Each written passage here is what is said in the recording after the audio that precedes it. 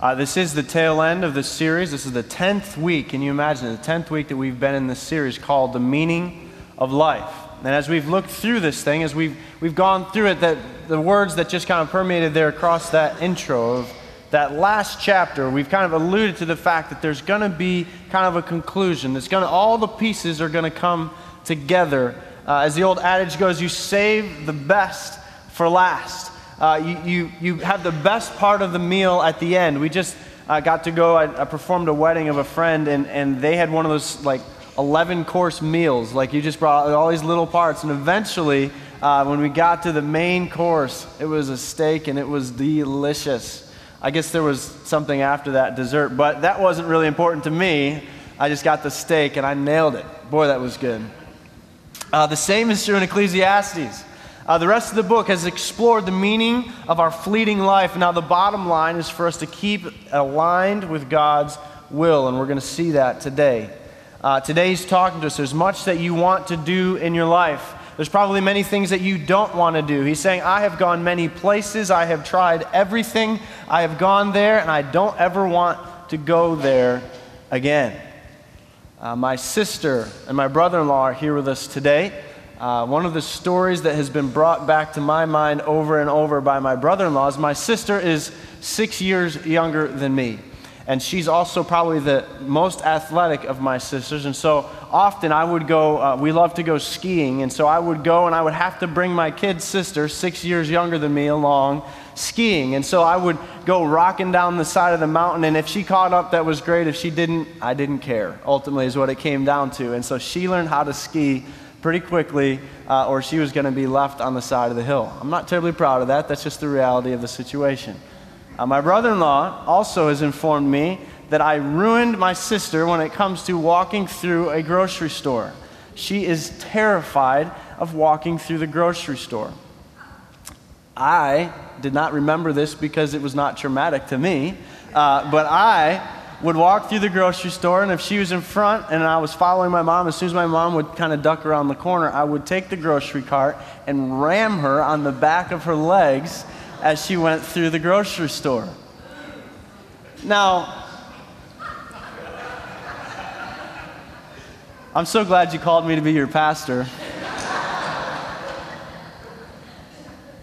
But seeing her skittishly dance through the grocery store makes me regret a little bit having treated my sister in that way. I went on my honeymoon in 2001, and we went to Cancun on our honeymoon, and we went there. It was an all-inclusive resort. We decided to go off the resort one day, and we went to this pyramid called Chichen Itza. And it has all these steps that go up the side of it. But on the way there, the bus stopped and it allowed us to get out, and they took us to this deep pool that is called a cenote, or this deep pool down in the ground, this gorgeous water. You can see what seems like 1,000 feet.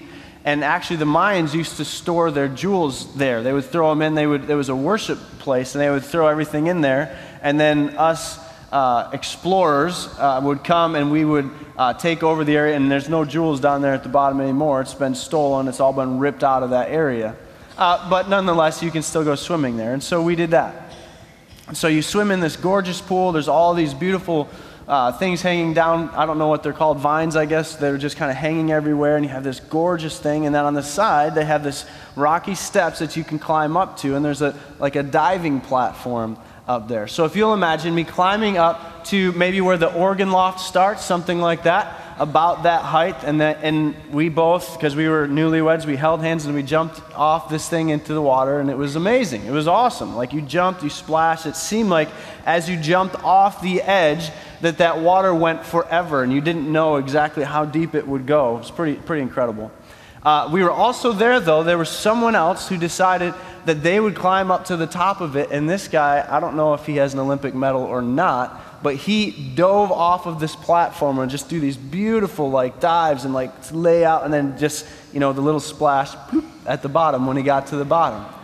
So because I figured I could do that, I decided to climb up to the top, and I'd never dove off of anything more than the side of a pool. And so I decided, well, he's just diving. I'm going to do a flip off of this thing. And yeah. And so And so I did. And so I dove and I flipped over, and then I thought that I would stop, but I didn't stop. I actually flipped once, twice, and then when I opened my eyes, the water hit me in the face, and like it felt like it blew my ears up, and my eyes were stinging for days, and like I kind of regret doing that. I don't think that was the wisest choice. Let me give you another example. This one might be a little more serious. I do a lot of my message prep off-site. A lot of times I need to just kind of get away from the building because I'm not responsible. If I can go to Tim Hortons or McDonald's and there's trash that needs to be taken out, that's their problem, that's not my problem. I can just kind of focus on what I need to focus on. We were traveling and we were out in Missouri, and I was doing some of my sermon prep at a McDonald's that was near our family's home. And as I'm sitting there in the McDonald's, if you go to McDonald's, there's often a group of seniors who will come in, and it became clear that I was definitely in their spot. There was no question, because as I'm sitting there, kind of had my Bible spread out and working at my computer, they all just kind of came in around me. And like before I knew it, like if here's the seat, here's one seat, here's another seat, and then here's the other one, facing me. And this particular elderly lady, she sat down and she's facing me, and like I'm kind of typing. I was like, oh, we're going to do this. Okay, all right, let's go. All right. And so as I'm sitting there kind of working through my message, and she makes a comment. She says, are you a seminary student? And I said, no, I'm actually a pastor. I'm working on my sermon for Sunday. And we had this good conversation, and as her friends came in, we kind of carry on a little bit. And then she, as I'm now in the middle of the huddle, starts carrying on the conversation with the others. I kind of tried to go back to work, but the conversation is now kind of all around me, and I'm in the middle of it.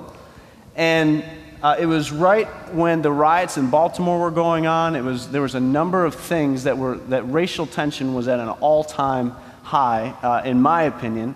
And as I'm sitting there, this group of people who had just told me how great it was that I was a young pastor and pouring myself into God's Word, they used the N-word 30 times in that conversation. And I sat there and I was like, oh, I'm right here. Like I could not believe what I was hearing. And I typed up my sermon, closed my laptop, and left. And as I'm leaving, like I'm in the parking lot, kind of like, you got this struggle that's going inside. I can't believe you just walked away from that. I can't believe you did. Why didn't you engage? You know better. They need to see some young people step up and actually deal with this issue. Why didn't you do that? Like kind of punching and beating myself up. But I walk away from that today with regrets. Why didn't I stand up for what I believe in? Why was I too afraid? Why was it that I was afraid that maybe they wouldn't be interested in what I'd have to say, or they would disregard it? Well, you're just some kid, you didn't understand the world, or whatever it was. Whatever those fears were, I didn't engage. I didn't step in. Man, they're not going to listen to me. And so I want to ask you this question today as we get started. I want to ask you, if you could go back and talk to yourself, what would you tell you? If you could go back and talk to yourself before that event, whatever that event is for you, what would you tell you? And in some ways, that's kind of the lens that I want you to look at here, because what Solomon is doing as we're getting to this tail end of the book, he is giving advice. He's saying, if you could do anything right, listen to me. I can help you through this. I'm the wisest man that ever lived. I want you to live without regret. It's the first fill-in for us today, to live without regret. We are in this sermon series. We're just finishing it up. We're putting a bookend on it called The Meaning of Life. The meaning of life is an important thing that we all wrestle with, we all try to figure out. And what Solomon has done here is put together an entire book about it. He wrote about it. He looked at everything that was going on under the sun, he said, and he uses his 5 senses to determine how we're going to handle the issues that we deal with day in and day out. But he's going to come to some conclusions that your 5 senses aren't going to be enough. And this is your first week with us. If you're just jumping in, I'll tell you, you haven't missed anything. Today is still rich with theology for us to get behind, to understand if we look at the world under the sun, we're going to come up blank. And the point that he is pointing us to is that there is one who is above the sun. There is one who can handle that, who can take care of that. And God himself is interested in your life and in mine. And he wants us to live without regrets. Chapter 11, beginning in verse 7. If you're using a Pew Bible this morning, we're around page 702, that area. If you're using a tablet or using something like that, thumb your way to where we're at, and we'll be there together. Chapter 11, verse 7. Light is sweet, and it pleases the eyes to see the sun. However, many years anyone may live, let them enjoy it all. But let them remember the days of darkness, for there will be many. Everything is meaningless.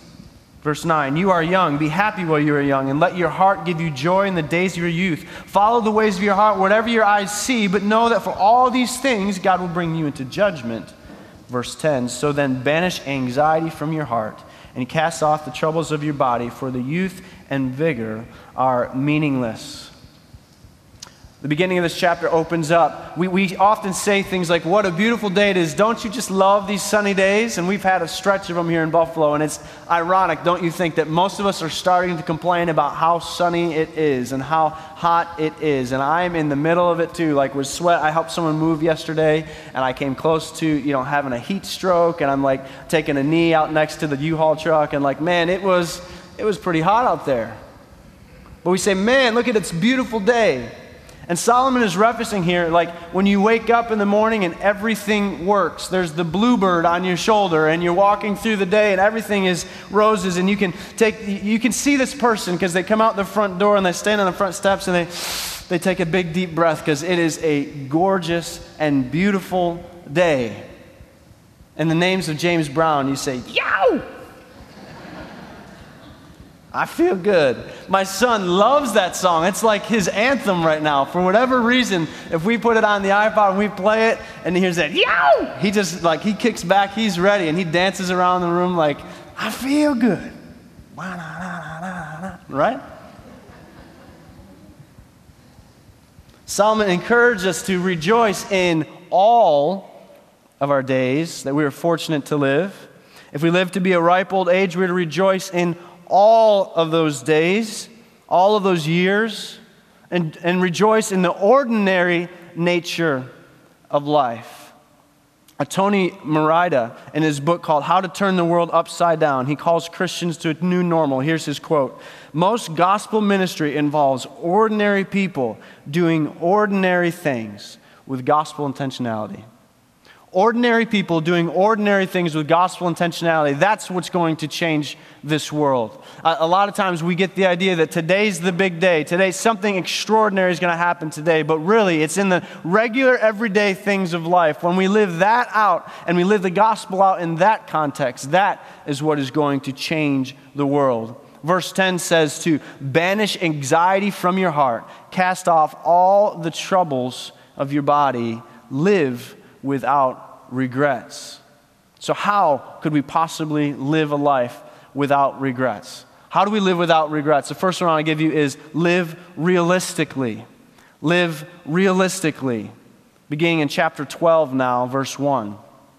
I want you to see that actions have consequences. If we're going to live realistically, we've got to see that actions have consequences. Check this out. Verse 1. Remember your Creator in the days of your youth, before the days of trouble come and the years approach you, and you will say, I will find no pleasure in them. He's setting you the precedent of what he's about to teach on. He's saying, remember the days of your youth. Let's be realistic here. Those days aren't going to last forever. And the actions that you're taking now have consequences. Here's some of the consequences. Verse 2, before the sun and the light and the moon and the stars grow dark and the clouds remain after the rain. Verse 3, when the keepers of the house tremble and the strong men stoop, when the grinders cease because they are few, and those looking through the windows grow dim. When the doors to the street are closed and the sound of the grinding fades, when the people rise up at the sound of birds, but all of those songs grow faint. When people are afraid of heights and of dangers in the streets, and the almond tree blossoms and the grasshopper drags itself along, and desire no longer is stirred, then people go to their eternal home, and mourners go to the streets. Remember, it says, remember the Creator in the days of your youth. Scripturally, when we say remember, we're not talking about a mental database check. Yeah, I remember her. She was in high school. Remember she had blonde hair? No, she had brown hair. No.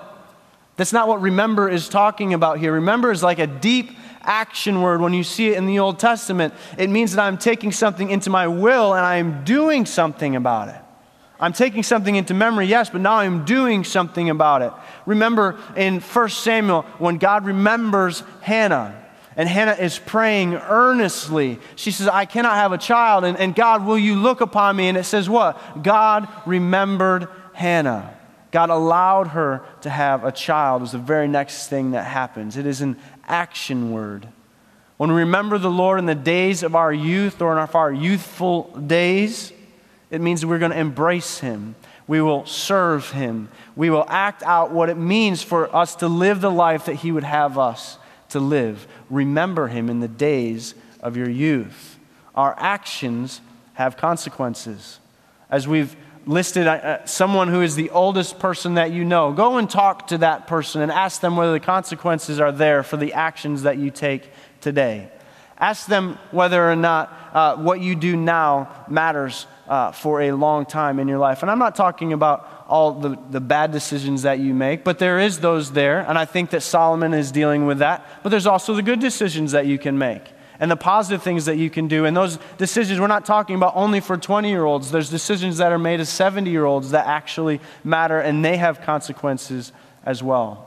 There's many of you who are thinking through the lens of what I'm talking about, and yes, we are free to do what we choose. The first part of this talks about living without regrets, but there are consequences to that, is what Solomon is teaching. You are free to drink if you'd like to drink, but if you continue to drink at a certain level, at some point you will not be free to not drink. Do you see where that goes? You are free to spend money that you do not have. But at some point, you will get to a point where those creditors are coming after you, that you will be in bondage now because of the actions that you've made. The consequence is that you are in bondage as well. You are free to keep yourself at an arm's length from your entire family and just focus on the community of friends that you have around you. But at some point, when those friends start to disappear and you've ostracized yourself from your family, now you're reaping the consequences of those decisions. Are you following me? But at the same time, the opposite is also true. If you remember your Creator in the days of your youth, you will set up for decades to come and into eternity. If you abstain from sexual immorality and you marry a godly spouse, you are setting yourself up for a positive consequence. If you select the right college for which you would attend, you will choose the vocation that God has created for you to do if you are remembering the Creator in the days of your youth. And as I'm saying these things, friends, some of the more elderly in this room are nodding their heads emphatically that this is true. You'll not have to overcome various vices and damages and hurts and scars if you follow this advice. You know, the most foolish person is the one who will not learn from other people's mistakes. You know, as a teenager, when your parents tell you, yes, I understand, you're in love with this person, and I've been there before, and you're looking back and say, no, you haven't been there before. Yes, they have. There's nothing new under the sun. And when your parents and your grandparents say, I know that financial decision looks good to you now, but you're like, well, things are different now. Maybe they're not. Maybe they're not. This allegory that's been painted out here is one of the most beautiful and realistic allegories that you see in Scripture. Solomon is looking realistically at his own body and making this comparison to a house, an old shambled house that has begun to fall down. Check out some of these things. It says, the watchmen of the house tremble. He's talking about his own arms and legs as they begin to tremble, as they begin to shake. My wife and I were turning the corner on our street the other day, and there was this elderly man who was trying to get down. He just wanted to take a picture of a flower, it appeared like. And it was a hot day, I guess. He had his shirt off, and he was just shaking, just trying to take this picture. And he was coming apart. But he got down on one knee, took the picture, got back up. I was able to turn the corner and say, okay, he's still good. We can move on. When he says the mighty men stoop, like this man, he's referring to the shoulders and the legs and the back that start to slump as age begins to take its time and then become feeble. When he says the grinding ones stand idle, most scholars think he's talking about teeth. Them not being able to grind together anymore begins to be a problem. The phrase, those who look through the windows grow dim. The idea that your eyesight begins to go away. The sound of the grinding has stopped, that meaning that the hearing has gone. You can no longer hear maybe the mill down the street. The hearing is going away. Everything is starting to deteriorate away. It's an allegory that fittingly describes what he was living through at that point, what he in his old age was able to say about the world that he was living in, but it should be an allegory that motivates us to serve God in our youth, whatever that age looks like. You know that Caleb was in his youth when he said, let me at him. I want to get some Philistines, not Philistines. He was going into the land. He's going into the land of Canaan, some Canaanites. He said, let me at him. He's still in his youth at 70 or older. He said, let me at him. I want a piece of that. And our youth means maybe our teens and our 20s or whatever years that we have left. Remember him. Very practically speaking, we are making changes here as a church to kind of fulfill this type of language. If we are going to be a church that's going to be around, in 10 years it'll be 200 years that this church has been in existence. If this church is going to be around for 200 years or 210 years or 220 years, we are going to have to, and we are making those changes and making those adjustments to be realistic about this. Actions have consequences. If we don't focus on the next generation, this church will not be here. It just will not be here. Someone was forward-thinking enough to think about the next generation in 1900, because this church was here in 1826. They were thinking about the next generation. In 1950, they were thinking about the next generation. There were decisions made. There's a gymnasium built. There were things done here that said, you know what, we're going to think about that next generation. We're going to pour ourselves into them, because a church that lives with no regrets knows that it put all of its eggs in that basket, that we're going to pour ourselves, we're going to carry on a heritage for the next generation so that they will do the things that we have so deeply, intrinsically built into our lives. The idea of glorifying God by making disciples of all nations. Those three relationships are living upward, inward, and outward. We want our kids to do that, so we're going to have to pour ourselves into that. Let's be realistic. If we don't do that, then that legacy will not continue. And that's exactly what Solomon is teaching here. He says, you will need to live a life of realistic if you're going to live without regrets. So how do we live without regrets? We live realistically. Secondly, we live responsibly. We live responsibly. Picking up in verse 9. Not only was the teacher wise, but he also imparted knowledge to the people. He pondered and searched out and set in order many proverbs. The teacher searched to find just the right words, and what he wrote was upright and true. Verse 11, the words of the wise are like goads, their collected sayings like firmly embedded nails given by one shepherd. Be warned, my son, if anything in addition to them. Of making many books there is no end, and much study wearies the body. There are some scholars that believe that this is another author that came in and kind of tagged this in at the end of Solomon's writing to say, this is the author, this is who was writing this. I don't think that that's the case. I think Solomon is taking a step back. He's talking in the third person. He is letting us know as he's speaking in this grand finale, as he's getting his point across, he says, I don't want to brag. I don't want to sound like I'm not humble here, but I need you to know who I am. I need you to know that God has given me wisdom in this, and I am the wisest man other than Jesus Christ. I'm the wisest man to walk the earth, so you need to pay attention to what I'm saying. We need to pay attention to him now as well. He has spent his entire life researching and preparatory study for what he is going to say. In a similar fashion, if you are sick and ailing and you go in and speak to your doctor, they have spent their life learning what is the best practice, learning what is the best steps that you should take. If you find out the bad news that you've got cancer and you go in and speak to your doctor and he tells you, these are the steps that you need to take. We found it early. We can help you. Here's what you need to do. It is the responsibility of that doctor to tell you that you are sick. It is the responsibility of that doctor not to come in and sugarcoat things for you and tell you, you know what, I think we're going to be okay here. Just do your normal things. If that's not really what he believes, then as the responsibility has been broken. But that responsibility for him is to do that and to take those steps. We trust their analysis. This is probably in the most goofy way demonstrated in a movie called Tommy Boy, which is going back a little ways for many of us. There's a movie called Tommy Boy, and there's these two friends, Tommy and his friend Richard, get in a fight out in the middle of the street. And they start hitting each other. Well, actually, just Richard hits Tommy over and over and over again. And Tommy doesn't seem to care. And eventually, Richard picks up a stick, a 2x4, and swats him across the face with it. And then the next scene opens up, and they're in a restaurant. So they're sitting in the restaurant. And of course, ironically, in the back, there's a song by Brenda Lee, I'm Sorry. So that's like playing in the background. And the two of them are kind of sitting awkwardly looking at each other. And Tommy asks his friend Richard, he says, hey, do I have a mark on my face? It hurts. And Richard, no, I don't see anything. I mean, not so much, right? You've seen that, right? Not so much here or here, but right in here. No, you look good. You know, ship shape. The absurdity of that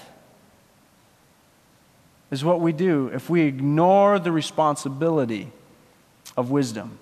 If Solomon looked at life, and he looked into your life and looked into mine, and you see this huge bruise across your face, and you say, hey, how do I look? He says, yeah, you look pretty good. He is ignoring the responsibility that he has to tell the truth. We are to live responsibly. If we're going to live a life without regrets, we need to live responsibly. Let me give you 3 kind of bullet points of what living responsibly look like. A responsible person faithfully teaches knowledge. Solomon says that those who have lived long, experienced life now have a duty to be able to push that forward and look into the next generation. The goal ought to be keeping future generations from making the same mistakes that they made. The youth, teenagers, even older, we're ignorant enough to think that we got it figured out. I'm ignorant enough to think that I've got it figured out. There are people in this room that ought to be keeping me and you accountable to make sure that we are not doing that. So the youth pretend they don't need the help. And then the wise, they assume that no one wants to listen to them. And that is just not the case. Most young people are afraid to go and talk to that old person and get their opinion or get that wisdom and that counsel. They're afraid, they don't think that they're going to be willing to be able to share with them. Older folks don't think they have anything wise to offer, and that is just not the case. Today, these trends must change. In this church, anyway, they ought to change. If you're someone older in this room, you ought to be taking someone under your wing and saying, hey, look, you've got a big bruise on your face. It doesn't look pretty. And we need to get you through this and talk you through this. Young people, you need to be looking for someone who is willing to do that for you.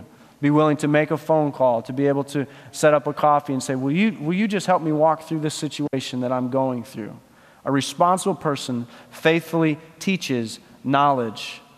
Secondly, a responsible person carefully studies God's Word. As Solomon is talking here, you know that he has poured himself into Scripture again and again. He says here he wrote thousands of proverbs. If you read a proverb a day, if you make your way through and you work your way through in a month's time, then you fire back through again. Every single time you go through that, there's something new there. There's something that hits you right between the eyes because that's what a proverb does. Proverb is using just this small truth, an earthly saying maybe, but it's going to contain a heavenly truth that just has power to it. And Solomon wrote thousands of them. He did not merely share with people the first thing that came to his mind either. He spent time, it says that he chose his words wisely. Communication is not just about getting the information out there, about clicking send button, but making sure that information, that communication is received. That's what true communication is about. So he changed his methods. He picked his words wisely. He moved through those things. He's very selective so that when people would read it, so when we read it more than 3,000 years later, it makes sense and it's actually applicable to us today, right now. A responsible person carefully studies God's Word. A responsible person effectively communicates. They're making sure that the words that they choose, making sure that the time that is spent in saying these things is heard. It's not wasted. and what is being said is rooted in God's word. So, how do we live life without regrets? Live realistically, live responsibly, and then live reverently. And this is really the point that this entire Meaning of Life series has been driving us towards. Verse 13 of chapter 12. Now all has been heard. Here is the conclusion of the matter. Here we go. Fear God and keep His commandments, for this is the duty of all mankind.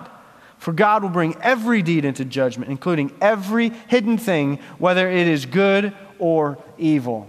Fear and obey God. This is God's basic necessity. This is what God wants. Live life with this basic.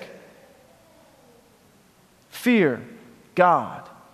Everything begins and ends, rises and falls, succeeds and fails based on your fear of God. Proverbs 1 says, "And the fear of the Lord is the foundation of true knowledge, but fools despise wisdom and discipline." The fear of God is the beginning. After that, that's your foundation. You start there. Without that foundation, you are chasing something else. Wise counsel, ample resources, relational support, and even knowledge itself are of no help if you do not start with the foundation that you have to fear God before anything else moves. To fear God is just that, to live with a constant, deep belief that God sees all and He knows all, and that you will have to one day give an account to Him. To fear the Lord is to consider God above everything and everyone else. Here's some questions you might be asking yourself if you're someone who fears God. What does the Bible say about that? Is that a leading question that you ask? What does the Bible say about that? Or where are the godly people that I could seek for counsel on this? How can I best glorify God in this situation? What does God want me to do? If your default is that you do not fear God, and that you fear someone else instead, someone like a coworker, your parents, your friends, your spouse, and you find that you are fearing them instead. It wasn't intentional. You didn't start out there, but you are fearing that rather than fearing God. Here's some of the questions you're probably asking yourself instead. You're saying, what do other people think? Or, how do I find someone who agrees with what I'm saying? How do I hide this from God and the godly people around me? What do other people want me to do? If you're asking yourself those questions, you are fearing others rather than fearing God. Who do you fear? Who is it that you require the approval of before you take the next step? Whose criticism or rejection is going to keep you from taking that next step? The basis of all that we do, the foundation, says Proverbs 1:7, and all that we do is that we fear God, that we live reverently. This week we went out with my father-in-law on a boat, and he loves to go different places around Buffalo, and one of his favorite places to go is the Niagara River. He likes the way that it goes around the falls and around the Grand Island. But if you're in that area, if you've ever been in the water in there, it's a beautiful spot. You make your way up and down. You see all the different houses on the water. It's pretty neat. We were out there, and for the first time, we've never done this before, but I was so we stopped the boat. We usually stop the boat, turn off the engine, and just let it kind of float downstream for a while, and we fire it up and go back home. And then we all kind of jump in the water. So this is the first time that we had ever allowed my son Elias, who's 2 years old, to let him get in the water with us. And so we put the life jacket on him and everything else, and I'm in the water. And as he kind of jumps off into Daddy's arms, I realize, wait a minute, we have never tested that life jacket. Like, that life jacket is an old, kind of crusty, moldy life jacket. It's been a while since it's been used, since the older kids were that age. And he's coming in the water, and he's coming in the water right now. And there he is. And boy, that life jacket better work. And so I didn't have a life jacket on. I'm kind of swimming, and it was surprising to me, and it took my breath away how quickly, body weight-wise and different things like that, he was lighter. It just a second, and he was a little bit farther away from me than I liked. So I swam after him, got him, pulled him in. Why would I have that type of anxiety that is starting to build up? Why would that start to be an issue? Because there's Niagara Falls at the other end of the thing. If he gets to a certain point where listen, we're way upstream, but it's still there. It's still there. I have a reverence for Niagara Falls. Do you have a reverence for Niagara Falls? Get in the Niagara River and see if you have a reverence for Niagara Falls. It's out there. It's waiting for you.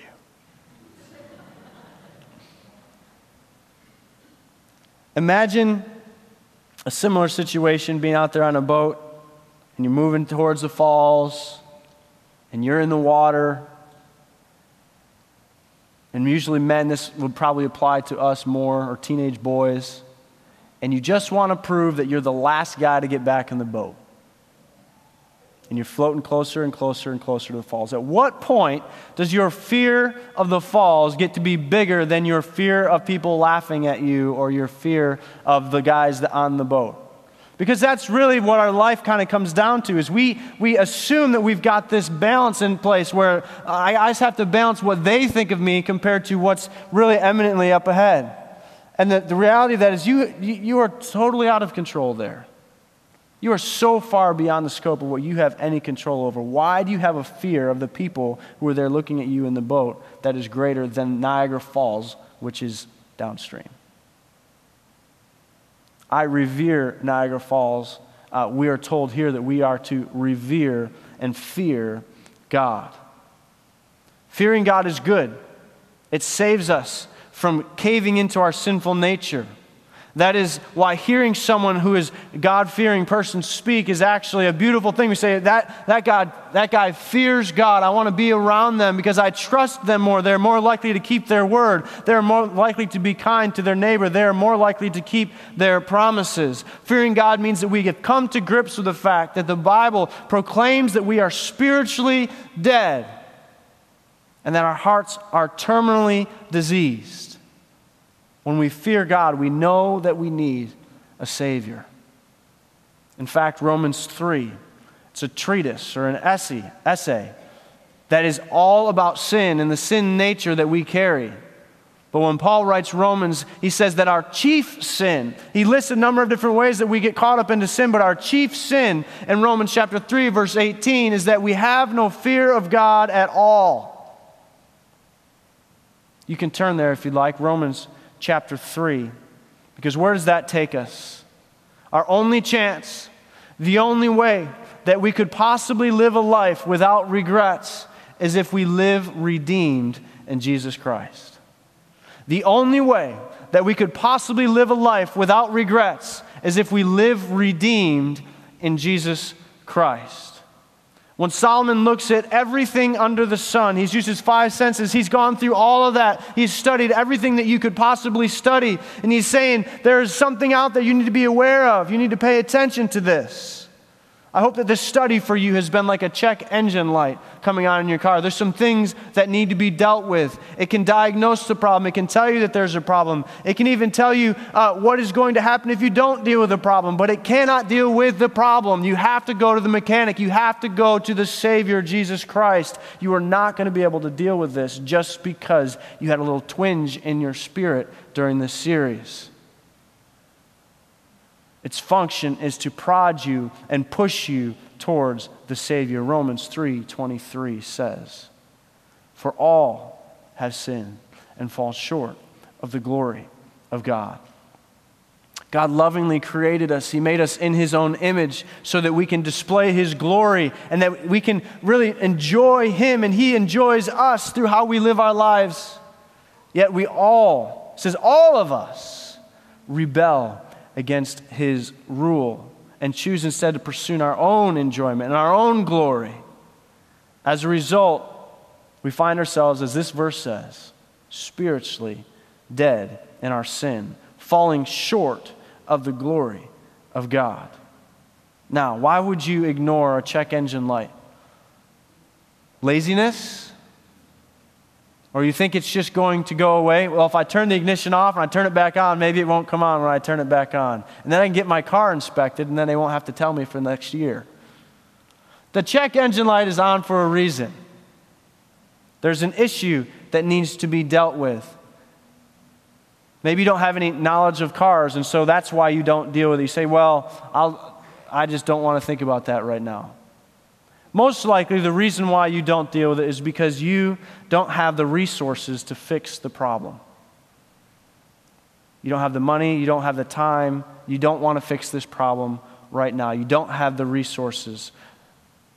Romans 3:23 says, for all have sinned and fallen short of the glory of God. Verse 24, and all are justified freely by His grace through the redemption that came through Christ Jesus. You're right, you don't have the resources.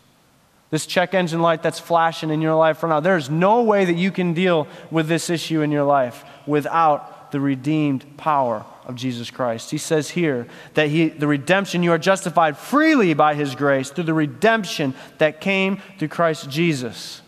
You can ignore that check engine light. You can duct tape something together. You can reach underneath the dash and you can pull out the alarm and make sure that that's not there anymore. You can pull out the fuse and you can try to hide it, but that alarm is still there. And we try to treat sin this way. Rather than acknowledge our sin, we try to deal with the problems and the warning signs and just make the warning signs go away rather than deal with it. When we do this, we attempt to deal with everything under the sun. And when we attempt to deal with things under the sun, what has Solomon taught us? It's all meaningless. It's all a waste of time. The only way it's going to have lasting significance, the only way we're going to get there, rather than doing the one thing that we need to do, which is to repent. So, if you could go back, and if you could tell yourself and talk to yourself, what would you tell you? You should tell yourself, God knows better than you. God knows better than you. Live without regrets. Live redeemed in Jesus Christ. Give it to Him today. Would you bow your heads with me? Dear Lord, thank you for this day. Thank you so much for your word, for the truths that are spoken there. Lord, as we look here and we see all have come short, Lord, that's every single one of us. And sometimes we get it in our minds that we're going to be the one who's going to sin and get away with it. No, our actions have consequences. Lord, this has been a rich and powerful book. And as we've gone through it, Lord, it continues to point us back to you. We need to fear God. And yet, that's the chief sin. That's the one that we can't quite get a hold of. Lord, if there's anyone here today that needs to take that step to repent, Lord, to find redemption in you, Lord, I pray that you would give them the boldness to do that. Lord, I pray that there would be those in the room that would be willing to look at their friend and their neighbor and say, you've got a bruise on your face.